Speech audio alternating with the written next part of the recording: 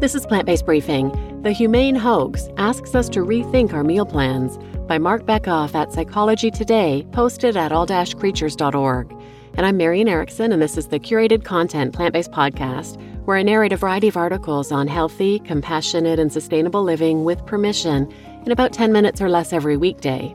And today's article is also from all-creatures.org. So I'll put a link in the show notes to that great guide, What to Eat When You Don't Eat Animals, menus and ideas to inspire people who want to eat as if life is precious.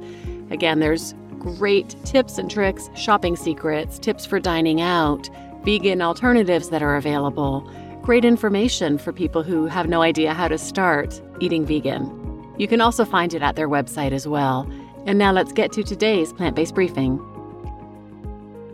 The Humane Hoax asks us to rethink our meal plans by Mark Beckoff at Psychology Today, posted at all-creatures.org. A thoughtful collection of essays carefully examines the food we choose to eat. I recently read a book called The Humane Hoax, Essays Exposing the Myth of Happy Meat, Humane Dairy, and Ethical Eggs, edited by Hope Bohanec, and it made me think and rethink about the ways in which people choose their meal plans and the amount of humane washing and cognitive dissonance that go into justifying who we eat. The essays in the book aren't an in-your-face assault, but rather a collection of well-written and thoughtful pieces that call for deep reflection that might move some people out of their comfort zones. If that happens, in my humble opinion, the book has achieved one of its major goals. Here's what Hope had to say about her challenging new book. Why did you edit The Humane Hoax? I've been active in farmed animal protection work for over 30 years, and in that time I've witnessed a shift in the marketing of animal products. As the animal agriculture industry's cruelty and environmental impact has come more to light, industry marketing strategies have been adapting by using humane labels, small-scale tall tales, and other feel-good falsehoods. The term humane hoax is defined as the new language and labels in animal product marketing that convey a false narrative of supposed humane treatment and sustainable management of farmed animal operations. The marketing language and euphemistic labels tell a story of a supposed distinction from conventional animal products, but the reality on the ground during the mechanical milking and inside the terrifying slaughterhouse is fundamentally unchanged, despite promises to consumers of something new. Humane washing and greenwashing are becoming more prevalent and pervasive than ever, so I felt it was the right time to dig deep into the issue from varying perspectives in an anthology. Tell us about the contributors to your book. The anthology has an impressive list of 18 contributing writers who are a diverse assortment of activists, academics, authors, and grassroots campaigners, all writing from a mixture of perspectives, issues, and subtopics.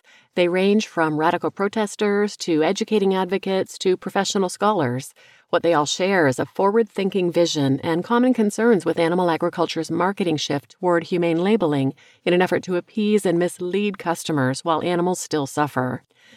Among other topics, we explore how so-called alternative animal agriculture intersects with feminism, affects the environment, is represented in the media, and impacts human and non-human communities alike.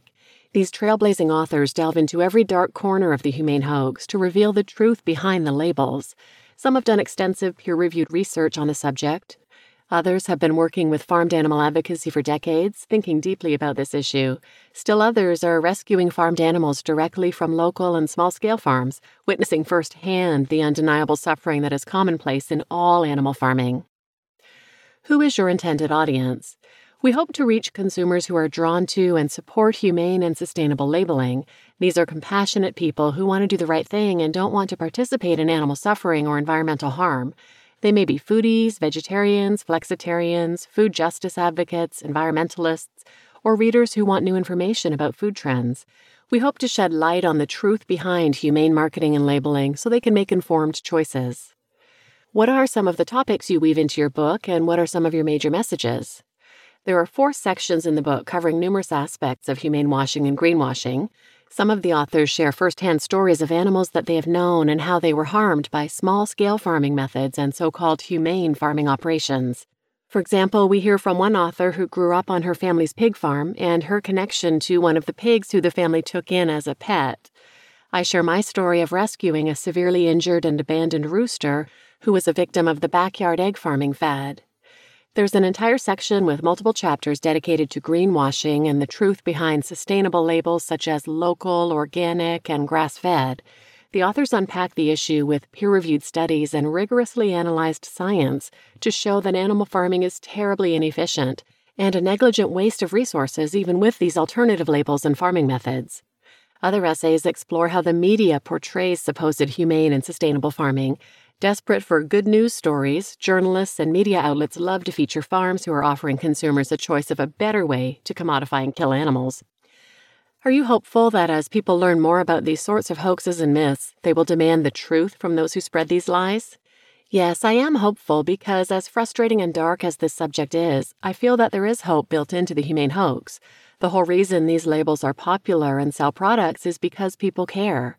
Consumers care and have compassion for the suffering of animals that is now being exposed in animal agriculture. They want to do something, they want to have better choices, and they don't want to participate in animal exploitation or environmental harm. But what they don't know is what we go into great detail about in the book, that the labels are a lie and animals are still suffering. Commodifying and killing animals for profit can never be humane. The only truly humane option is to eliminate animal products and animal farming and to live vegan. You just listened to The Humane Hoax Asks Us to Rethink Our Meal Plans by Mark Beckoff at Psychology Today, posted at all-creatures.org. And I'm Marian Erickson, your host. And I am actually a member of the Humane Hoax Project team. The Humane Hoax Project is a collaborative effort of vegan activists, writers, and organizations who are working together to reveal the truth about quote-unquote humane animal agriculture. We host virtual educational events, including the annual Humane Hoax online conference, which is coming up this May 20th, Saturday running from 10 a.m. to 3 p.m. Pacific time. And you can register for free at humanehoax.org. And there are great speakers and great topics. Karen Davis, for example, is doing one called Humane Eggs and Happy Wings, a look behind the labels. Ingrid Taylor is doing one called A Pig Called Silver, Growing Up on My Family's Pig Farm. Robert Jones is doing one called Modern Foodie Culture, a Celebration of Violence. So these are all authors in the Humane Hoax anthology. And the conference will be great. It's free. Register at humanehoax.org. And I'm excited to be able to read excerpts from the book because I learned some shocking things reading this book. And, I read tons of articles to share on this podcast. I didn't think I could be surprised, but I was. So I'll be sharing some of those in upcoming episodes. So please share this episode with anyone who might benefit, and thanks for listening.